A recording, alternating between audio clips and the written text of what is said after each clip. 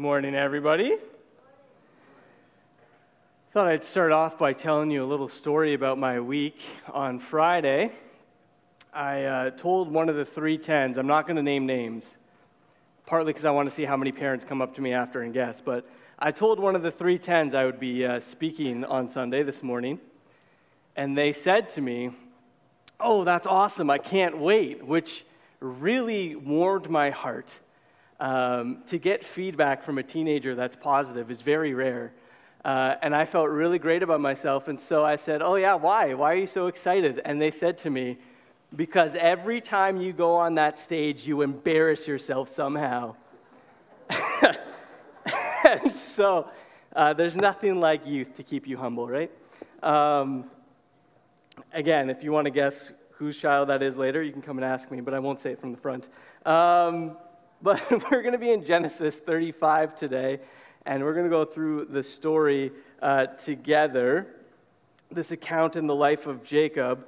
And so I encourage you to find that in your Bibles. But before we dig in, I just want to pray this morning. Father, we are here to worship you, to hear from you today, and we pray that as we gather here, that you would lead us into your wisdom, into your word today, and that you would just reveal your truth to us. In Jesus' name we pray. Amen. So, it's Olympic time, right? The Olympics are wrapping up, I think, this morning. I can't keep track of the time change, but I'm a big sports fan, and every time there's Olympics on, I feel like that's a great excuse to talk sports from the front. I try not to do it too much. But I feel like a lot of people get into the Olympics. There's some national pride in that. But one of my favorite stories from the Olympics from all time actually came from the 1968 Mexico City Olympics. A guy named John Aquari, and I have a picture of him here. Some of you maybe know this story a little bit, but John Aquari is a guy from Tanzania who was racing in the marathon that year, and the marathon is the big event of the Olympics. It's how they end it every year. It has roots back in the ancient games, and it's a big deal. And this guy from Tanzania, John Aquari, went all the way to Mexico City to compete in the marathon in the 1968 Olympics. And it was one of the hardest marathon events that's ever happened in the Olympics. Mexico City is super hot. It's high altitude, so the oxygen levels are different. And people from different places of the world weren't able to prepare. This race was so difficult, 18 out of the 75 runners dropped out of it before it was finished. And before he got to halfway done the race, Aquari had a terrible crash, fell, dislocated his knee, messed up his shoulder, and hit his head. And in that moment, it's easy to think through all of the thoughts that probably went through his mind. How easy it would be to just give up, to realize your race has just come to a crashing halt. And I think in a lot of ways, that's the way that our Christian life can feel sometimes, right?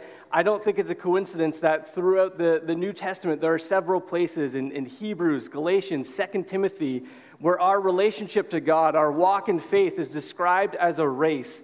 And I think there are a lot of times in our lives where it feels like our race has kind of hit that crash, where we can't keep going forward anymore, where we have become complacent in our faith, that God hasn't taken that fire in our heart that he used to take up that space. Or maybe we've come into doubts in the way that God is as good as he says he is, because maybe our loved ones aren't following God the way that we thought they would, or we've come into difficult times and we're wondering if God is really who he says he is. Or maybe we've crashed into sin, and for whatever reason there's often times in our lives where it feels like our race has come to a halt, where we aren't moving forward. But here's the incredible story about John Aquari. He got up, he bandaged his knee, and he kept going. Now, most people didn't know that he kept going. In fact, by the time he got to the stadium to do the final lap of the 400 meters, the medals had already been given out. People were leaving the stadium. The TV crews were about to shut down. And then in comes this last runner, hobbling around the track, The cameras all turn their attention. People start to come back into the stadium to see this guy finish.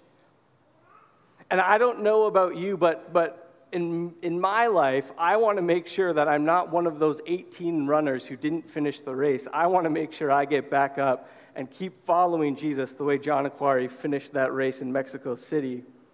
When he was asked afterwards why he did it, he had no chance of winning. He finished the race over an hour after the winner. They asked him, why did you keep going in all of that pain? And this is what he said: "My country did not send me 5,000 miles to start the race. They sent me 5,000 miles to finish the race." And as I reflected on that quote this week, all I could think of in my life, and I hope you feel the same way, Jesus didn't come so I could start my race with God. Jesus came so that by his power, I would finish it. But how do we do that? How do we have the strength to go forward? How do we find that motivation? And today, when we read Genesis 35 and we look at the life of Jacob, we're going to find him in that place where he has become complacent, where his journey with God isn't really going anywhere. And we'll see what God does in his life to bring him back into that race, to get him moving back to God again. And through what God does in Jacob's life, we can see how we can finish our race as well. And so the first thing we see here as we open our Bibles and we turn to verse 1 here in 35, we see the first thing we need to know is that we need to turn back to God. Just reading the first verse here, it opens with this: "Then God said to Jacob, 'Go up to Bethel and settle there, and build an altar there to God, who appeared to you when you were fleeing from your brother Esau.'" Now, this might not seem significant when we read it. It just seems like an opening, but it is very important for us to understand. This is the only time where God tells one of the patriarchs to build an altar. And he says it because he has to.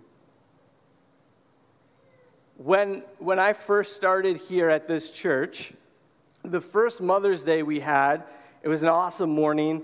We handed out the gifts at the end, and I got some of the youth to be involved in handing those things out. And we wished all the mothers at church a happy Mother's Day. And I went home. I told Fiona Happy Mother's Day. I'm not that bad. I went home and I rested. And Wednesday that week, I realized I had never called my mom and wished her a happy Mother's Day. And I kid you not, every family dinner we had that year, it may have been brought up. There may have been a subtle reminder of, oh, you wished all those other moms a happy Mother's Day, but not me, in a very nice way. A year later, I'm sitting in church, it's Mother's Day again, and I get a text from my cousin. And that text says, "Call your mom and wish her a happy Mother's Day. If I have to sit through one more family dinner where she calls you out for it, I will kill you." I needed that reminder. Jacob is told to build the altar here in chapter 35 because he needs the reminder. You see, back in chapter 28, when Jacob has that encounter with God where he sees the ladder, Jacob's ladder, and the angels ascending and descending, chapter 28, at the very end of it, we see Jacob make a promise. In verse 20, "Then Jacob made a vow, saying, 'If God will be with me and will watch over me on this journey I am taking, and will give me food to eat and clothes to wear, so that I return safely to my father's household, then the Lord will be my God, and this stone that I have set up as a pillar will be God's house, and of all that you give me, I will give a tenth.'" Jacob makes a vow saying, "God, if you are with me, if you take care of me, if you make me successful, I will return and I will worship you." And here in Genesis 35, after everything God has done for him, after bringing Esau and Jacob back together, Jacob still has not gone back. He started his race. He's the chosen one of God who the blessing has passed on to through Isaac. He's experienced God in two incredible ways: when he sees the ladder and when he wrestles and is blessed by God and has his name changed to Israel. He's made a promise to follow God and be faithful to God, and yet he isn't. He's just stopped. He's become complacent where he is and satisfied in life, and he has no plans of going back and fulfilling his vow. And so God says to him, Jacob, go back and do what you promised you would do. Jacob's attention was not on God at all, and God sends word to him and calls him and says, turn back to me. And so when we're in that situation in life where we feel like we're not moving forward, when we're not thinking about God because we're clouded by the sin that we have in our life or the doubts that we have, or we've just become comfortable, God says to us, turn back to me. Come back to the one you love. Come back to the one who made you and has saved you. Turn back to me. And so Jacob goes back to the God he worships, back to the God he loves. And the question that we have when we see this is, are we willing to do the same? Are we willing to turn back to God when we hear him calling? Maybe we need to go back to a small group. Maybe we need to start going back to church regularly, picking up our Bibles more often, spending time with God so that we're not just complacent, but so that we can know him better and come back to him and remember and see the God that we love and that we worship. So the first thing we need to do is turn back to God. The second is we need to focus on God. We need to focus on God. We'll continue reading. Too many papers up here. Dr. Reed would kill me if he knew I had these. We'll continue reading from verse 2. So Jacob said to his household and to all who were with him, get rid of the foreign gods you have with you and purify yourselves and change your clothes. Then come, let us go up to Bethel, where I will build an altar to God, who answered me in the day of my distress, and who has been with me wherever I have gone. So they gave Jacob all the foreign gods they had and the rings in their ears, and Jacob buried them under the oak at Shechem. Then they set out, and the terror of God fell on the towns all around them, so that no one pursued them. Jacob and all the people with him came to Luz, that is Bethel, in the land of Canaan. There he built an altar, and he called the place El Bethel, because it was there that God revealed himself to him when he was fleeing from his brother. And so what we see here is if we want to come back to God, if we want to continue in our race, we need to make sure that our attention is fixated on God, that our eyes are fixated on Christ. We need to get rid of all of the distractions, all of the idols, all of the other gods that are in our lives. You see, when we read through the book of Genesis, what we see, what helps us understand God and our relationship with him best is the covenant. The covenant is behind all of Genesis. And the basic requirement of the covenant relationship between God and his people is you worship God alone. Abraham was brought out of a pagan home so that he could focus on God. And here Jacob is 2 generations later, and they brought the gods back from Abraham's homeland with them. And so what they see here is if they're going to continue in this relationship with God, if they're going to enter back fully into this covenant relationship, they need to prepare themselves for it. They need to make sure that there are no distractions, that there are no other gods pulling at their hearts or their attention, because they are to worship and be with God alone. They are his people. And so Jacob says, give me all of the gods that you have. Give me all of your idols. And they bury them and they dump them in the ground and they leave them behind. And what's amazing about this, one of the things that we forget is that if you bury your gods and they stay buried, then they're not really gods to begin with. They do nothing for you. Jesus was buried. He didn't stay buried. He is God. But if you can bury your gods and they don't come back, they're not really gods. You're not giving up anything. But they need to prepare themselves. And I think they have to do that because of two reasons. One, if they had these other gods, these other idols that they would worship and rely on in different times, they wouldn't be able to experience the fullness of God. This past Friday, we had family movie night at my house, and I was sitting on the couch, and we set up these tiny tables and chairs for the kids, and I'd gotten a message from one of the volunteers at work, and so I went to check it while the movie was on and replied just to make sure there was nothing crazy that was happening. And as I pull out my phone and I'm replying to the message, Avi, my 5-year-old daughter, turns to me and says, "Dad, it's family movie night, not texting night." So on the same day that a junior high kid told me that I embarrassed myself, my 5-year-old corrected me on how to behave. But it's true, because in that moment, I'm not experiencing my family. I'm not experiencing the movie. My attention is divided. And God is saying to Jacob and the people there, if you want to experience me, if you want to actually be in this relationship, then you need to focus on me. Get rid of all of the distractions.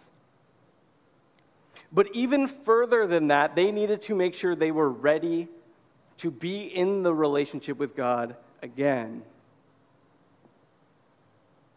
You see, this idea of preparing, of cleansing yourself, is something you find over and over again in Scripture.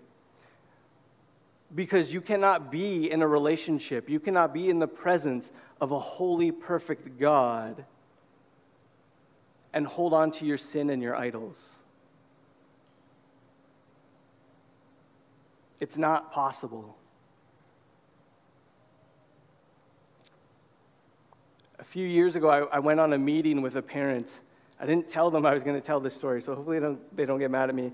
I went to have a meeting with a parent just to talk about the youth program so they could get to know it a little bit more. And they invited me to go on their sailboat to have the meeting, which if you ever get a meeting, you're like, oh, yeah, just go sailing. Yeah, of course I'm going to go sailing. We could talk about whatever you want.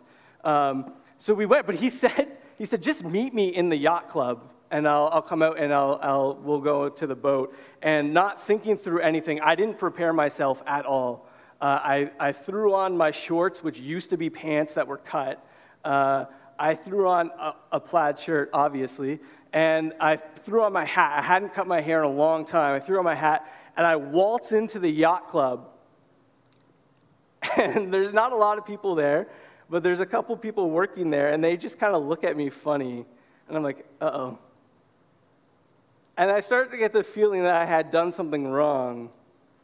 And then they walked over to me and they said, "Sir, you can't wear your hat in here." Which I understood as, "Sir, you look so out of place here, it is ridiculous." And I took my hat off, but I hadn't brushed my hair or cut my hair in a long time. And so it's just sticking out and up and everywhere.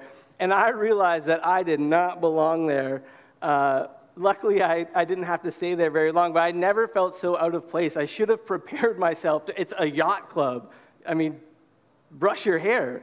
But I didn't, and I was so out of place. And when we come to God and we don't prepare ourselves, we cannot be in the presence of God. We are so out of place. To come before God with sin and idolatry in our hearts is to face death. And so God says, you turn back to me, you come back to me, but you make sure that you are fixated on me, that you are focused on me, that I am your God and you are my people. Because if you're not focused here, you're going to miss out on the fullness that I have for you. You're going to miss out on the experiences that I have, that I'm preparing for you. And you're not going to be ready for what we have in store. I'm a perfect, holy God. Prepare yourself for me. And so we need to get rid of our idols. We need to get rid of our sins. And we might say, "Oh, I don't have any statues or idols at home that I need to bury." But let me ask you this. Do you have any sin that you cover up, that you hide in the saddlebag instead of dealing with? Do you have any distractions in your life that are pulling you away from God that you just excuse somehow, that you justify? I do. And if we're going to come before God, we need to deal with those things. And it's an ongoing process, right? Abraham had already left the idols behind, and here Jacob is, again, collecting them from the family, from the group. When we notice these things coming up, and we better be praying about them and paying attention to them, we need to deal with them. We need to bury our idols. We need to bury our sin, and then we need to fill that space with God and focus on Him. It's not enough to just get rid of them. They buried their idols, and then they kept going. And this is how we know that they started focusing on God. It's very subtle here, but did you notice that Bethel actually gets called something else here? Jacob doesn't call it Bethel. He calls it El Bethel, which is, this place is now going to be remembered for the God of the house of God. See, he had an incredible moment there where he experienced God, and that place was special to him. It was holy, and he had called it Bethel. But here, as he focuses on God, he remembers this is not about the place. This is not about the experience I had. I'm not chasing that feeling. This is about God. I am focusing on God now. And so if we want to continue in our race, if we want to get up and out of that complacent place, we need to turn back to God and focus on Him. And then we need to remember Him. I want you to notice what God does here after this. We'll start back in verse 8. Now Deborah, Rebekah's nurse, died and was buried under the oak outside Bethel. So it was named Elon Bakuth. After Jacob returned from Padan Aram, God appeared to him again and blessed him. God said to him, "Your name is Jacob, but you will no longer be called Jacob. Your name will be Israel." So he named him Israel.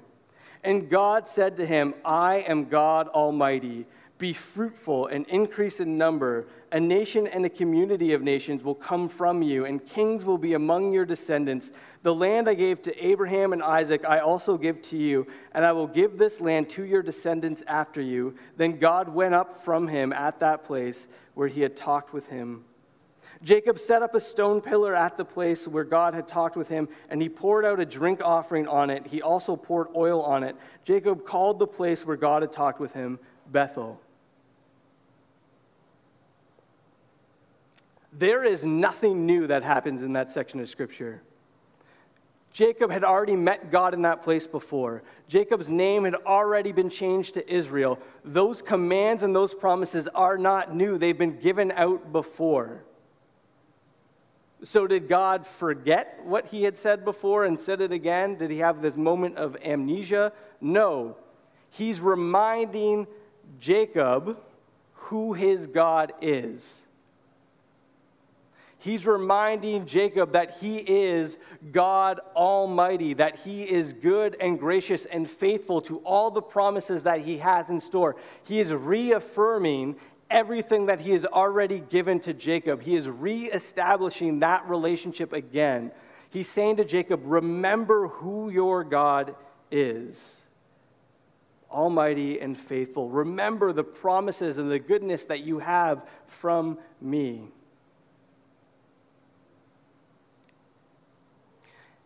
And by causing Jacob to remember who God is, God also helps Jacob to remember who he is supposed to be. He says, Jacob, don't you forget, you are Israel. You are the promised one, the chosen one. You are the one through whom I'm going to bless all of the people of the world. You are the one through whom I am building my redemption plan upon. You have wrestled with God. You are Israel.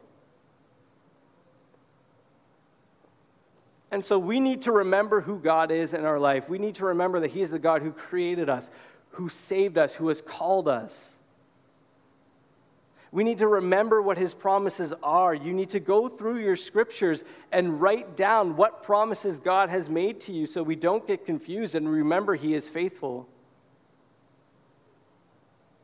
We need to remember His goodness in our life, and we need to allow God to tell us who we are. So often we let the voice inside our head or the voices around us dictate who we are and how we feel about ourselves. But we need to turn to Scripture to remember who we are. Jacob needed to remember that he is Israel, that he belongs to God. And we need to know that we are God's children. We are his creation. We are dependent upon him. We need him for everything we have, every single breath we take. And we are incredibly loved by him. We are forgiven by him. He's incredibly patient with us, the way he's patient with Jacob. He sent his son for us. We are loved by God Almighty. That is who we are, and we need to try our best to remind ourselves of who God is and who we are in him every single day. We are to remember him.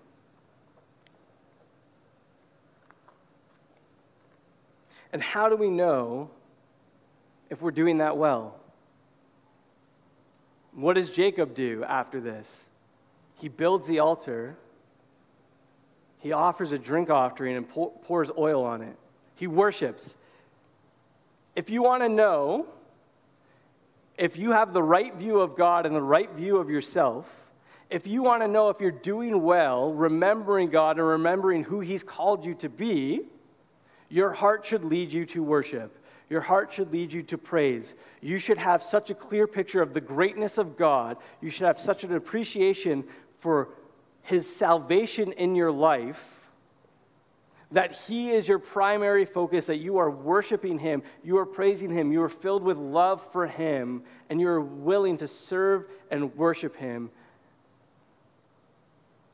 If that's not where you're at, you need to remember who God is and remember who he's created you to be and saved you to be. When we understand, when we truly remember, we're moved into praise and worship the way that Jacob is moved into praise and worship here. And here's the last thing I want us to see in the life of Jacob here.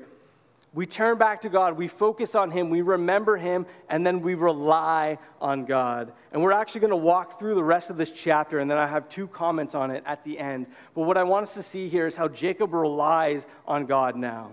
He's not taking matters into his own hands and scheming anymore.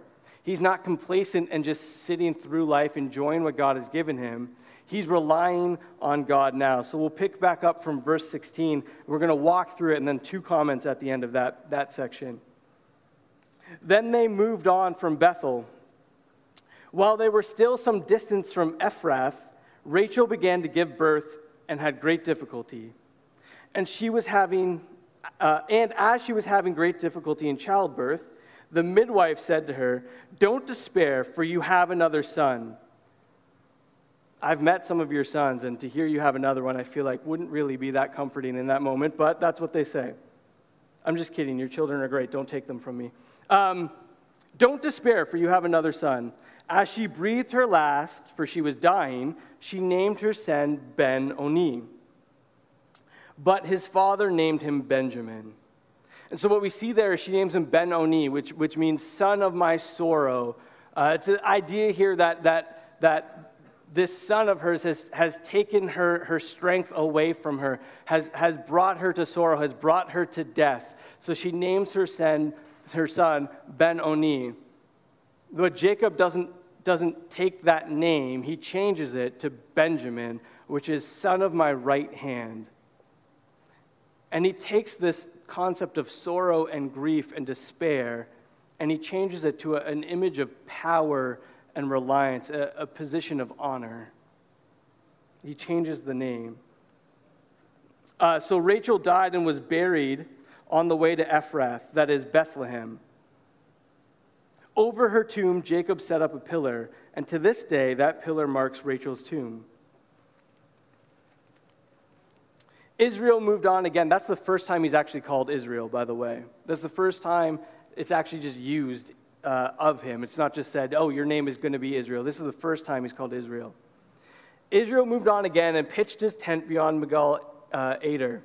While Israel was living in that region, Reuben went in and slept with his father's concubine, Bilhah, and Israel heard of it. Jacob had 12 sons, the sons of Leah, Reuben, the firstborn, of Jacob: Simeon, Levi, Judah, Issachar, and Zebulun. The sons of Rachel: Joseph and Benjamin. The sons of Rachel's servant Bilhah: Dan and Naphtali. The sons of Leah's servant Zilpah: Gad and Asher. These were the sons of Jacob who were born to him in Padan Aram. Jacob came home to his father Isaac in Mamre, near Kiriath Arba, that is Hebron, where Abraham and Isaac had stayed. Isaac lived 180 years. Then he breathed his last and died, and was gathered to his people, old and full of years, and his sons Esau and Jacob buried him. Now, I'm going to be honest with you. I missed this a lot when I had read this passage in the past. Isaac is still alive. Do you remember the whole deal with the stealing of the blessing and I'm going to die? It's been 40 years, and Isaac is still alive. He was incredibly wrong about how much time he had left, and I think it's important for us to just notice that there for a second. But what I really want us to see here is that Jacob relies on God now. And we see this in two big ways, the importance of relying on God. We see this in two big ways. The first is that Jacob relies on God in difficult times, in times of pain. In this chapter alone, there are 3 deaths. Rebekah's servant, Jacob's favorite wife, which is a weird phrase, Rachel, and Jacob's father, Isaac. And amongst all of that, his firstborn son has betrayed him and moved against him in a humiliating way. And through all of that, Jacob is still relying on God. He's still focused on God. And we see this in 2 big ways here. The first, this chapter is the first time we see all 12 sons of Jacob listed in order. This is the first time we see them all together. These 12 sons who are going to be the move towards the 12 tribes of Israel, this big next step in the covenant relationship between God and his people. And here it is completed for us to see. God is still at work in all of the chaos that is around Jacob's life and how difficult it is for him. And he still hangs on to God because of what God is doing. But then I want you to also notice the end. Jacob's come back home, back to the promised land, back to where God called his family to be. And he and Esau come together in what would have seemed incredibly unlikely just a few chapters ago to bury their father. And the covenant promise continues in the promised land. Jacob has come home. His situation is difficult. He's experiencing loss, grief, shame, anger, all of these things. But through it all, he's faithful to God, and God continues to work through him to bring his people back to him.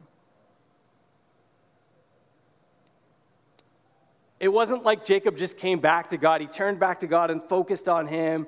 He remembered who God was, and God's like, okay, you're going to have an easy life now. When Jacob comes back, death, scandal, fights for power, family issues that are complex to say the least. And he relies on God. When we come to God, we come into a relationship with him. God doesn't promise us it's going to be easy. He promises us he's going to be there with us. He promises us that he's going to take us to the promised land. He's going to bring us complete in our salvation one day where life will be easy with him again. But in this life, we are to follow him and rely on him through the difficulties that we go through and trust that he is still at work, that he is still moving, that nothing will get in the way of his promises. But the other reason we need to rely on God that we see here is actually through Reuben. You see, what Reuben did wasn't just an act of lust. We see a warning here. What Reuben did was actually a power move. It was a political move. He slept with Bilhah to make sure that after Rachel, the favorite wife, died, it wouldn't be Bilhah, her servant, it would be Leah.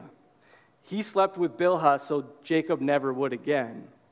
He slept with Bilhah so that that side of the family wouldn't continue to grow anymore. It was only Leah's side now that could be the favorite, that could grow. He purposely corrupted that side of the family tree so that Leah's side, his mother, would become the favorite, that their side would be the biggest, so that their side would be the one who the blessing poured out onto.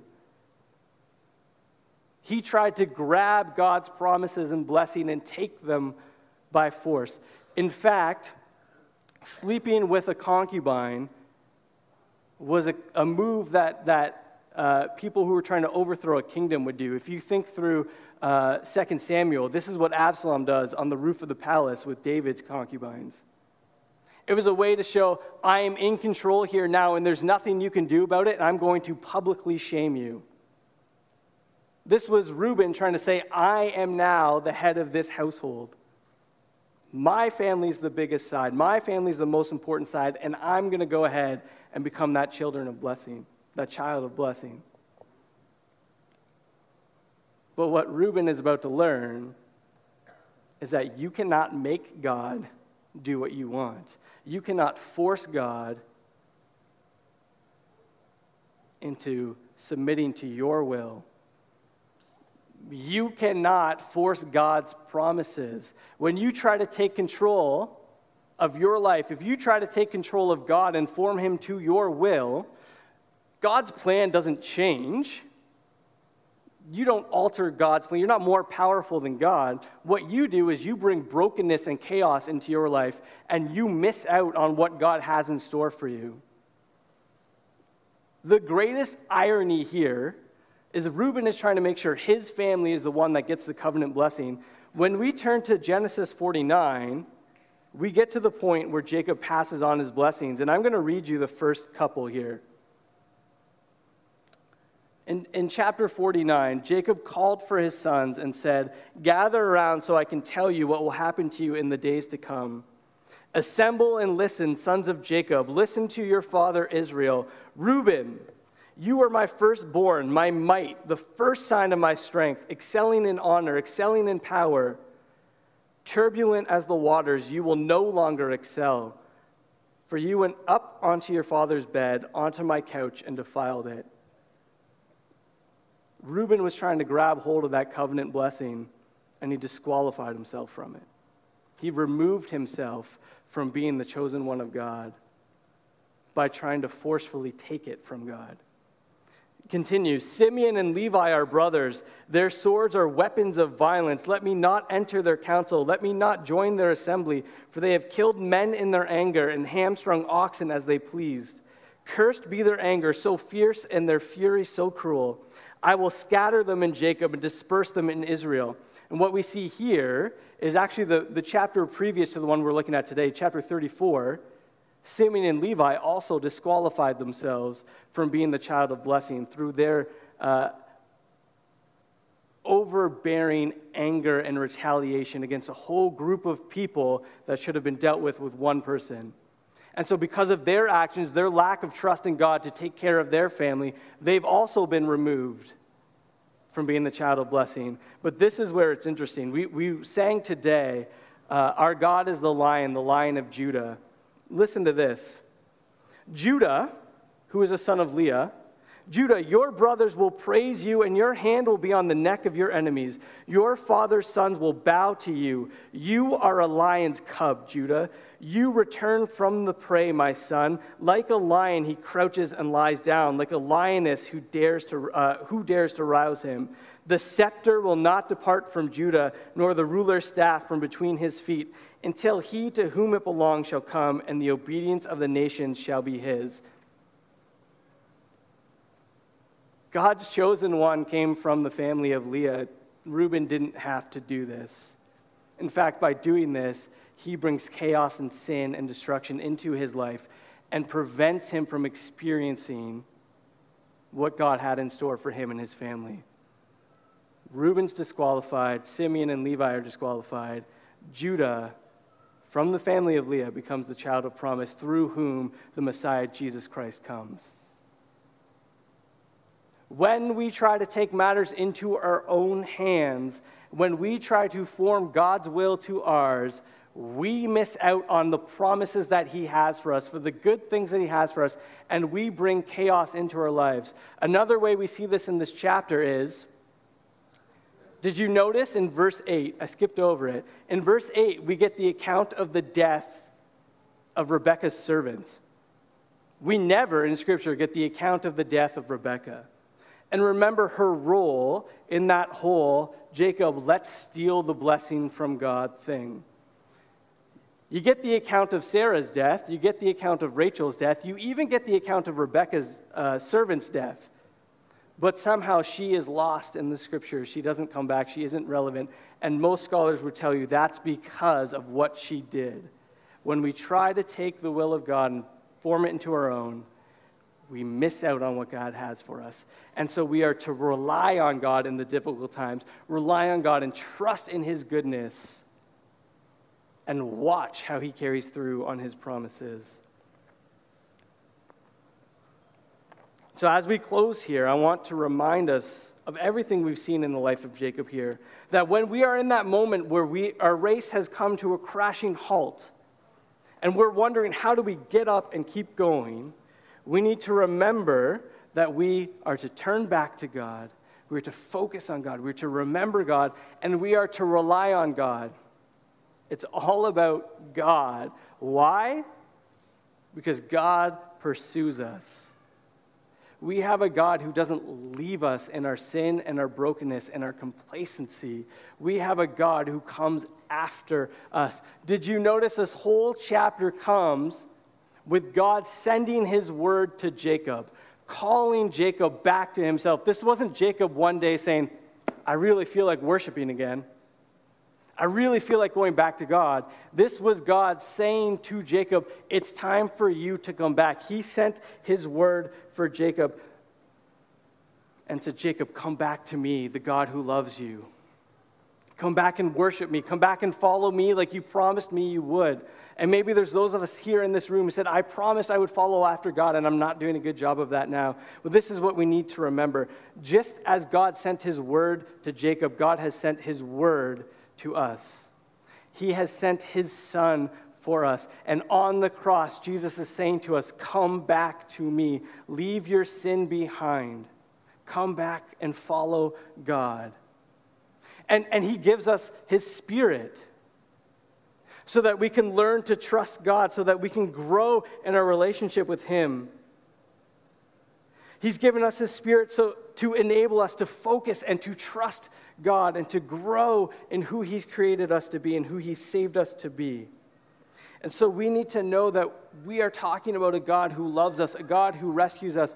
And if God didn't let go of Jacob, then he'll never let go of me. And so we turn and we trust and we remember and we rely because God sent his son for us and calls us back to him to experience his love, his grace, and his mercy, to give us the power we need to get back up and follow him. We serve, we love, we worship the God who pursues us. Let's pray. Worship band, you can come back up. God, we thank you for who you are. We thank you that even though we sin and we run from you, even though we become complacent and lazy in our love and affection for you, God, even though I don't have the strength to follow you the ways I should, you've pursued us, God. You have sent your son for us. You have sent your word to bring us back to you, God. And may you cause each of us here to remember your goodness and who you are, to remember your promises in our lives, that we are your children, that we have an eternity with you. May we remember that you are the God Almighty. And may we worship you and praise you today and moving forward, God. In Jesus' name we pray, amen.